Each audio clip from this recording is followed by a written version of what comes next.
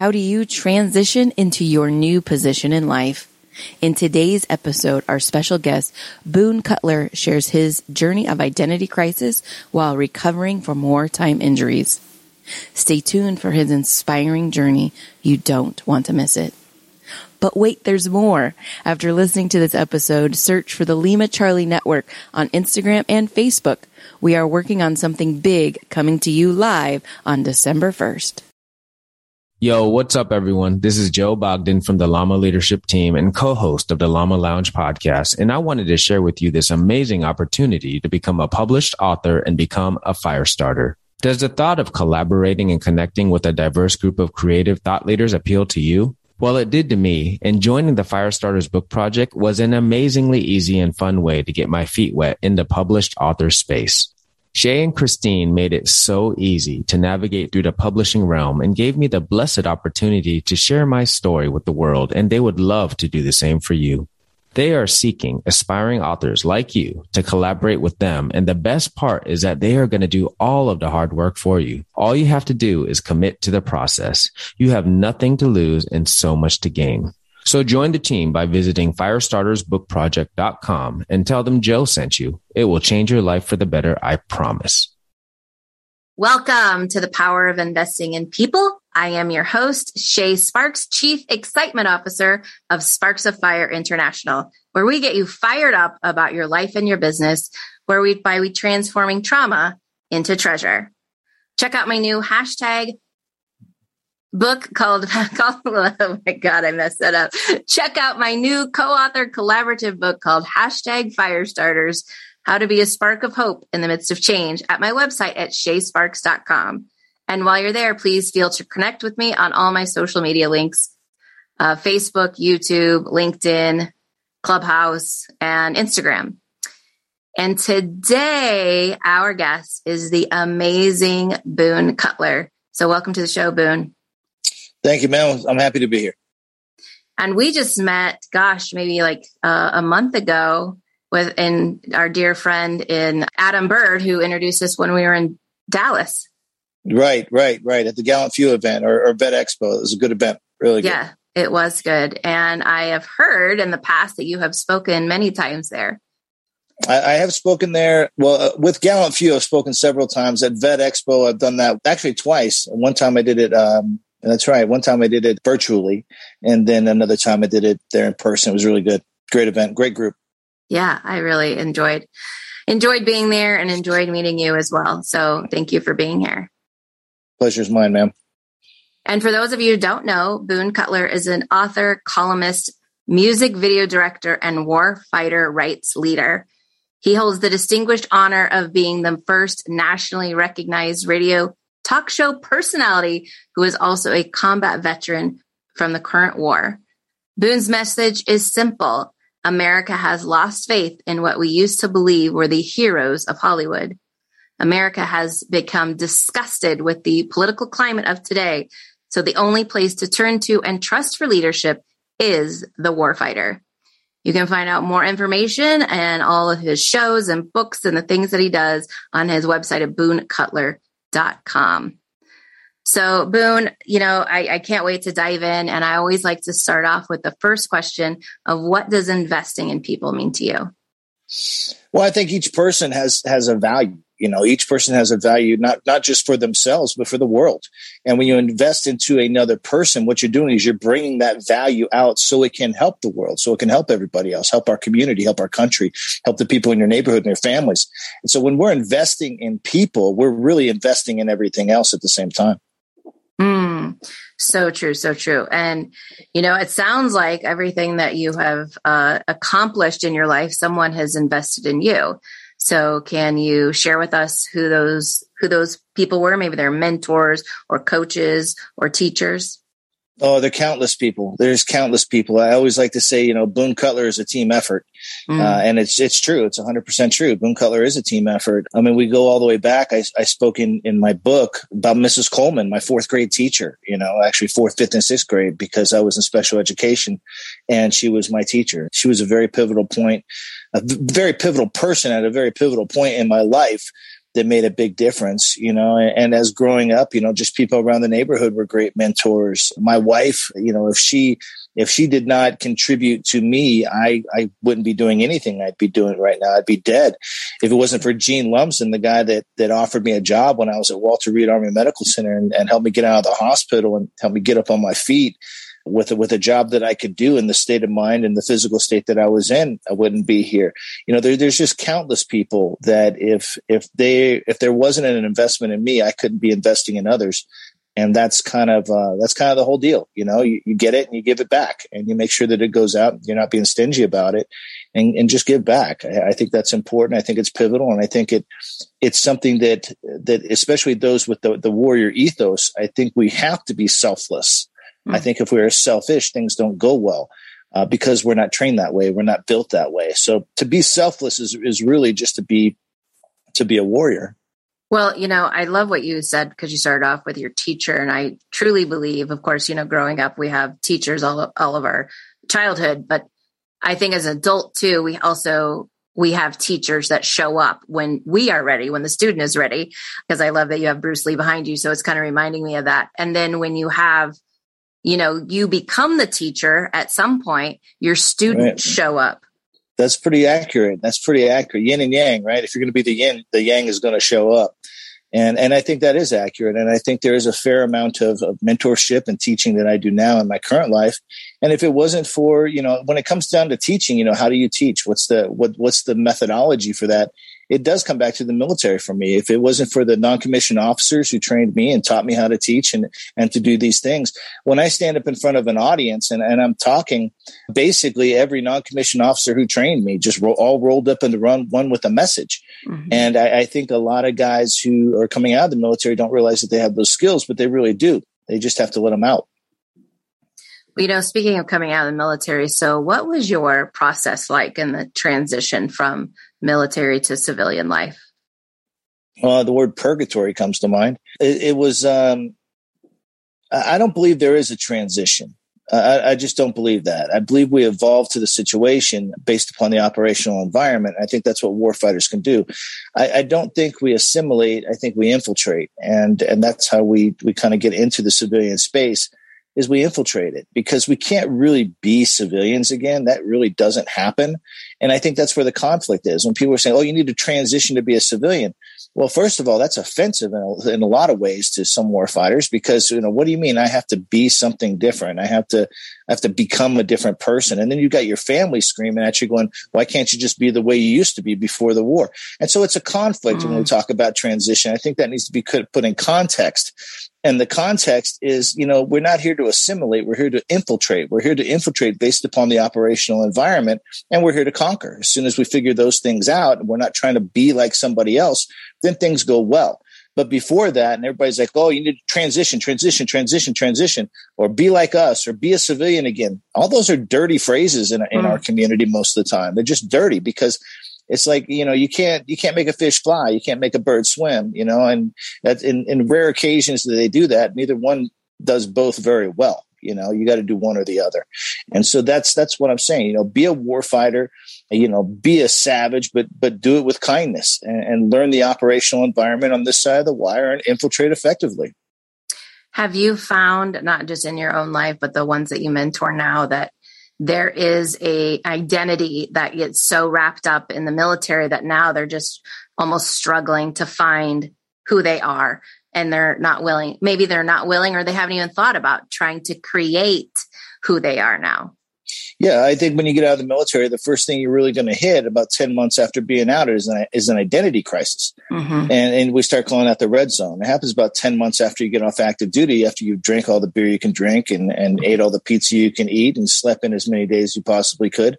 Then you start to get a little bit, fat and lazy, and you're looking at your life going, you know what? I was sick of the military when I got out, but I really miss it now. And who am I? What do I do now? And that's an issue. So I think in the context of that, the way we deal with it is to realize we're not here to assimilate. We're here to infiltrate. See, these are warfighter words. This is the language we understand. We don't understand the word assimilate. It's just not in the brain housing group. I mean, we could talk about it, we can explain it, but as far as like really understand it, like take it to heart, it's not part of our core. And so we try and change these concepts when I talk to guys that I'm mentoring and say, hey, listen, we're not assimilating to shit. We're going to infiltrate. We're going to dominate. That's what we're here to do. We're here to lead. We're not here to follow. I love that. I love that.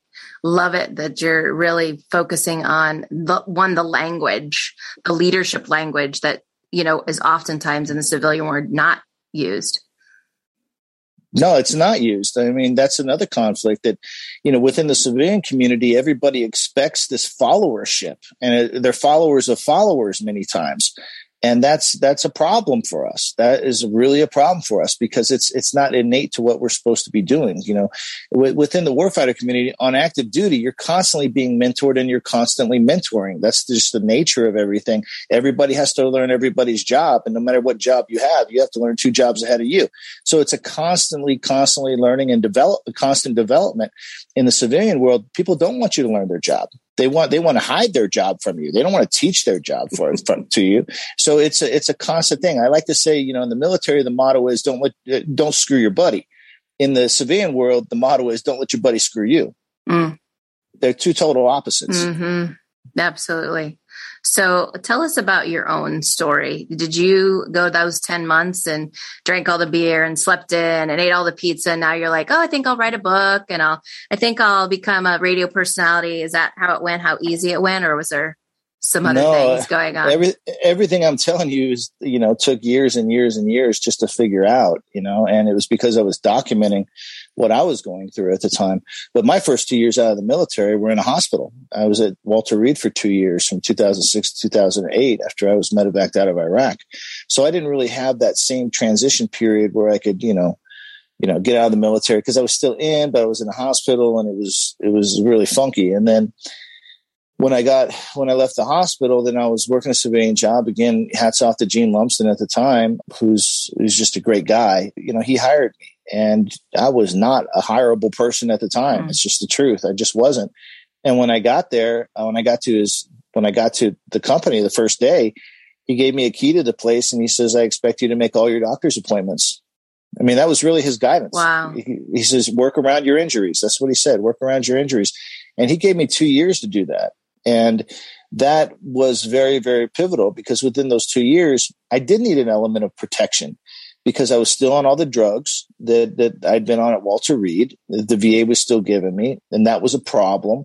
I was dealing with that, what people call that transition process, the identity crisis. That's a transition process really just means identity crisis. Mm-hmm. I was dealing with that identity crisis. How do you go from being a PSYOP team sergeant in Sadr City, Iraq, and slugging it out with the Mahdi militia every day, and then you're just the guy standing behind another guy at McDonald's. It is. There's an ego thing that goes on, and you fight your own ego. So when I went through that process, the first thing I had to do was get off the drugs. That was a big deal. I had to get off the drugs, and I had to figure out how to get sleep. Mm-hmm. Once I got off the drugs and figured out how to get sleep, then I could start figuring things out a little bit. And making smarter decisions and making changes in my life. But, that process for me didn't take 10 months. I didn't start getting into it for about 4 years after I got back. And how did you get off the drugs? Did you just quit cold turkey or did you have a 12-step recovery? What happened? Yeah. And the drugs, just so I clarify, we're not talking about, me on the street scoring meth, Right. I was going down the VA scoring my pills, scoring my prescriptions. And it was just, how did I get off of it? I just stopped. I checked myself into a psych ward. And once I got checked into the psych ward, I was on a lockdown unit and I spent 17 days there. And while I was there for the 17 days, I refused to take any medication. And I refused to take medication against medical advice. I went total AMA. And the doctors were like, no, you have to take the medication. I was like, no, I'm not taking medication. I think the medication is the problem. They were like, well, you're going to go crazy if you don't take this medication. I was like, the door's locked. Let's go crazy. And literally I was behind 2 locked doors. So I was in a place where I could go as crazy as I wanted to go. And it wasn't going to hurt anybody else. And for the most part, I might hurt myself, but it wouldn't be for long. I would at least know what I was like off the drugs, which I had forgotten. I had forgotten who I was without the drugs. So I had to figure that out. And I did that 17 days in a lockdown unit. And how did that feel going through that? Feel? Feel?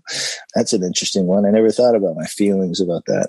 It felt like I was in a hole at the base of a mountain. So the first thing I had to do was dig out of the hole, and then I had to climb the mountain. Wow.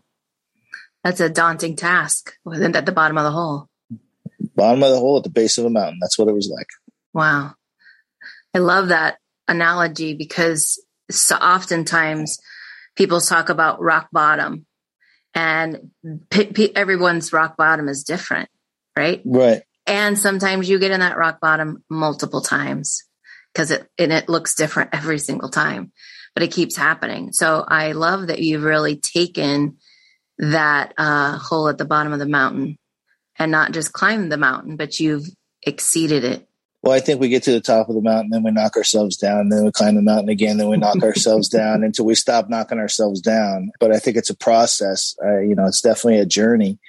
And sometimes we knock ourselves down on purpose because we know we have more work to do, and that's okay. So what inspired you to go from rock bottom to going to the top of the mountain, writing a book, and then becoming a radio personality? Well, first of all, I don't think I'm at the top of the mountain. As far as what inspired me, I think just trying to survive at the time. I'm currently not on air. I'm looking for a new gig there for the radio show. But the radio show was a way just for me at the time. We started out on the Fox affiliate here in Reno, and then went to CBS, and then CBS left town. And I live in Reno. There's like this many radio stations. So as far as talk radio goes, so it's a little bit daunting to get back on air.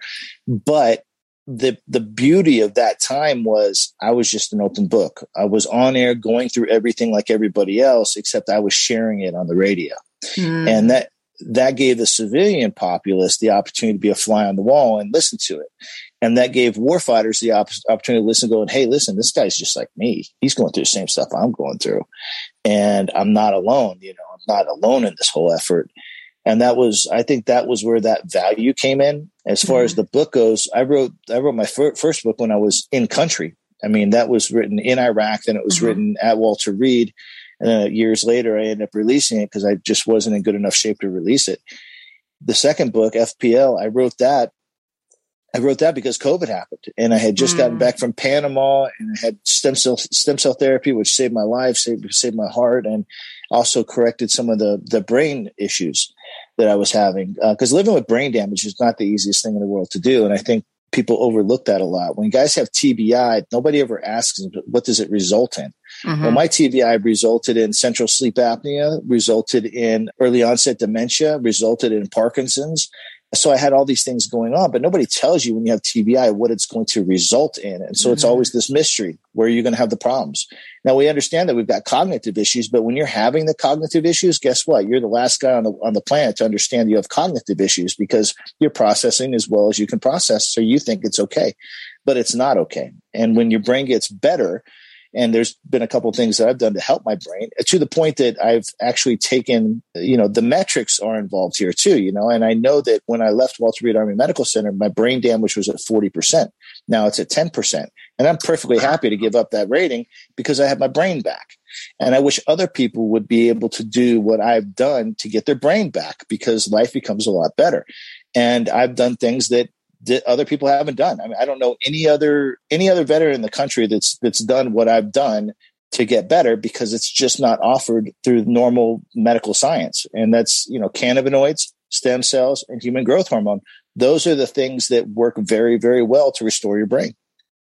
That's awesome. And how did you figure all this out? Just by research, talking to people?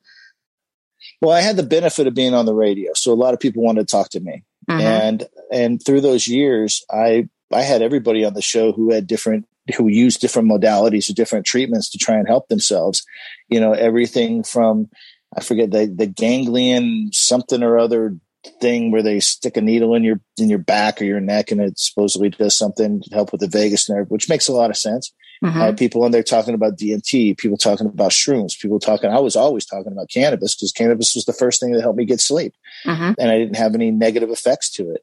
So I was always talking about these alternative medicines and modalities. So I had access to people who were contacting me, say, hey, what about this? What about this? What about this? And so I just made myself a guinea pig. And as the stem cell thing and the human growth hormone, I just stumbled on that because my heart gave out and I was going to die. I had 6 months to live. And I went down to Panama. I got stem cell therapy for my heart. It helped my heart, but it also helped my brain. And when I was in Panama, I asked the doctor, I said, hey, how many veterans, have you guys treated? How are they doing with this? The doctor says, you're the first person. You're the first veteran in America that we've treated. I thought, wow, that's kind of crazy. What's going on here, Right.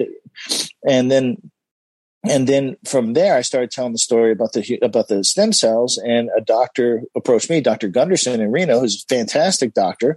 He says, do you know that also nortotropin or human growth hormone will help restore your heart? It helps with cardiomyopathy. I said, great, let's try it. So I started trying that. I found out it's covered by TRICARE if you have brain damage. And so I started taking it. It started helping the pituitary gland. Pituitary gland in my brain is the master gland of all other glands. Mm-hmm. And so it helped the brain damage, and the behavior dysregulation came down. The control came back, everything. It's just better. So I wrote a book during COVID because I couldn't go out and do speaking engagements. So I wrote a book called FPL, which basically takes everybody through the process of what I've done to get better, to make myself viable for infiltrating this environment. I love that. What's FPL stand for?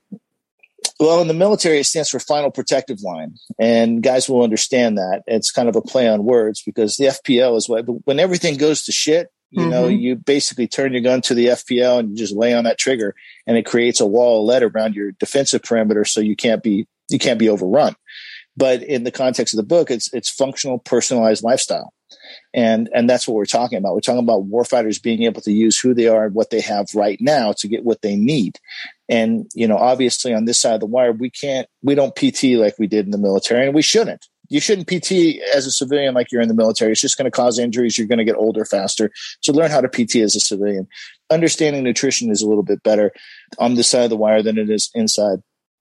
Sleep, how to use, different things, whether it be cannabinoids, psychedelics, whatever. There's other things that work. There's other things that are available that people just aren't talking about. So right. I put all the things that work in one book.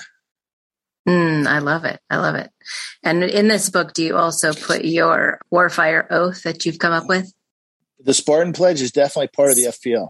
Spartan Pledge, that's it. So tell us the background on that and what it is. Well, the Spartan Pledge is a battle drill. It's a battle drill for what to do when you don't know what to do. And every warfighter watching this will understand what a battle drill is, because it's something that we do all the time. It's something that you practice. It becomes innate to you. So when you come under contact, some sort of enemy contact, you know what to do. Everybody knows their job. They know exactly how to handle things. They practice this over and over again. It's a battle drill. Okay. You're doing drills like baseball drills, football drills, whatever. So it's a battle drill. When you get on this side of the wire as a civilian, you don't have battle drills anymore. So when all of a sudden something happens, you're clueless because there's no battle drill, and that's how we're trained. So the Spartan Pledge is a battle drill. It's what to do when you don't know what to do. So if you're in a situation, you literally are like, I don't know what to do, and I'm just sinking. The world would be a better place without me. I shouldn't be here. What am I doing with my life? Well, boom. As soon as you start having those thoughts, you go to that battle drill, which is the Spartan Pledge. And the Spartan Pledge is 2 sentences. The first sentence is, I will not take my own life by my own hand until I talk to my battle buddy first. And the reason for that is we have to get out of that histrionic way of thinking. When we're in that funky funk, whether it's from TBI, PTSD, survivor guilt, whatever, the guilt monster's a liar. That's just the bottom line. But the guilt monster gets inside your head. And then next thing you know, you get in this cycle, and the cycle doesn't end. The way it ends is when you get another person on the line who knows you, who believes in you, who has been with you, who knows the deepest parts of you because they've served with you. And then it's just a funny thing. As soon as you get them on the phone, all that histrionic thinking starts to dissipate, goes away. So that's the first sentence of the Spartan Pledge. And it's about the immediacy. It's about to do what it's about to do right now. Now, the second part is not about the immediacy. It's about the future. It's about maintenance care. And we understand that we do best within our own community, just like other communities do. So we want to be around other warfighters. So the second sentence is, my mission is to find a mission to help my warfighter family. Now, that does a couple things. One, it ensures if you're helping your warfighter family, you're around other warfighters, which makes you whole. The other thing is it makes sure you have a mission, because a warfighter without a mission is a dead warfighter, but a warfighter with a mission is a deadly warfighter. So we want to be deadly again. We don't want to be dead. And so that's why we maintain a mission. I love that you came up with this, because for me, I'm a certified fearless living coach. And what you're talking about is really the after effects of trauma is fear, and fear is how it interprets the trauma later. And so all of that, that constant thinking about, I'm in the worst of the worst right now, exactly what you talked about, the flashbacks, all of those things that happen during a traumatic brain injury or trauma, whatever, really set the fear in motion. So the fact that you're talking about asking for support, reaching out for support is so crucial. So I love when Adam told me about this in the first place. I was like, oh my gosh, I got to have Boone on for this right here, the Spartan Pledge. I just love this, because it is really about how you yourself have literally overcome so many different things. And now you've hit an obstacle, you invested in yourself, and it naturally overflows. And this Spartan Pledge is really doing that. So I love that you do that. And tell people, how I know that you've recorded Adam, but do you record other people, and what is the magnitude of this? Yeah, when I'm out at public events and there's other warfighters, notable warfighters there that are influencers, I try and get them to take the Spartan Pledge on camera with me, because I think it's important for leaders to be leaders. And it's a way for me to show leaders, hey, listen, this is a tool that's available. Maybe you can use it when you're doing what you do. And so, grabbing Adam there's a ton of people that have taken the pledge with me, but also these Spartan Pledge ceremonies. We have Spartan Pledge ceremonies that go on across the country, and warfighters get together in groups, like huge groups sometimes, and they take the Spartan Pledge together. And it's also transferred over into the first responder community as well. We just did a gig at Caesar's Palace. I think there were over 2,000 people involved at Caesar's Palace that took the Spartan Pledge together. And so this is something that has grown and grown and grown over the years. And you can create a Spartan Pledge ceremony in your own town. You can do that. And I like to do it and kind of mix it, make it a festive thing. The VA has done it now. We signed a memorandum of understanding, an MOU with the VA. And before the COVID happened, we had 2 years in a row that we did at a local VA, and each time it would grow. So the Spartan Pledge ceremonies now, as COVID starts to tamp down a little bit, those are going to pick back up. But you don't have to be at a ceremony. This is something you can just do between you and one other person. It's just as effective, and sometimes that's the way it should be done. It doesn't need a ceremony. It doesn't need something ceremonious. It just needs two people having a very honest conversation. And then the next sentence, you talk about community. So you really built a community. Well, I hope to keep doing that. So speaking of, you hope, what do you keep doing that? So tell us what's next for Boone Cutler. What's next for Boone Cutler? Well, I think it's just continue on the same path that I'm doing right now, which is to make sure that our community, there's still a lot of people out there that haven't heard about any of this stuff. They don't understand that there is a community. We're the first generation of warfighters to have a digital space. That never happened before. And I can tell you, after doing this for 10 years, that originally there were not a lot of groups. There were not people. There were not places. People had not coalesced yet. We've been building that over the years. And now that coalescence has occurred. So pretty much, if you're just in about any city in America, you can go online, you can go on Facebook, you go on different social media platforms, and you can search for a veteran group that's probably in your town or in a town close to you. And you should join that group. You should be a part of that group. You should be a leader in that group. And so I encourage people to say, hey, listen, it's not really about, how are you going to be a part of what Boone Cutler's doing next? It's about how are you going to be a part about what you're going to do next? What are you going to do next? Because people are available. The Spartan Pledge is available. If you've heard this, then you know about it. If you're listening to what we're talking about right now, then there's probably a group very close to you that does road marches on the weekends, or does yoga, or goes swimming, or, does something more than just sit around and talk about their bullshit and get drunk. They're actually doing things. They're actually part of a community within their community. And I encourage everybody to get involved in these groups. And if you don't like it, okay, fine, stay there, but make it better. Don't be a bitcher, be a worker.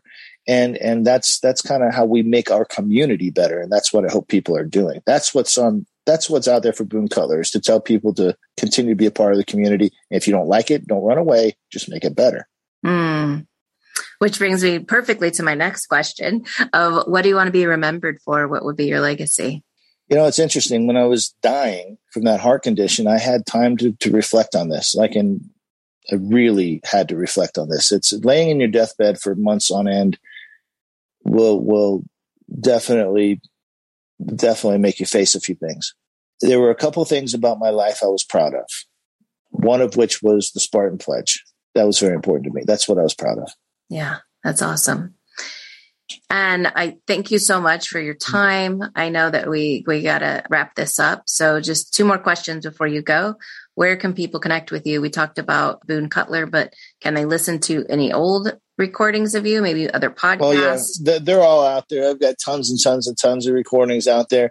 Just go on your favorite search engine. I like DuckDuckGo, and go on there and just punch in Boone Cutler Podomatic or Boone Cutler podcast, or anything Boone Cutler. There's plenty of stuff. Also, there's a film out there I encourage everybody to watch that I was a part of, award-winning film called Unprescribed. And Unprescribed is amazing. I hope people watch that. It's on Amazon. You can watch it tonight if you want to. And what about your books? Where can they get those? I get my books anywhere books are sold online. Just type in for the author, Boone Cutler. FPL is everything after the war, and Call Sign Voodoo is everything about the war in the hospital. Awesome. Well, thank you so much for your time. Thank you for being here and sharing your wisdom. And I always like to leave with this question of, what phrase, scripture, or mantra are you living by right now? Well, that one's pretty easy for me because I tattooed it on my arm.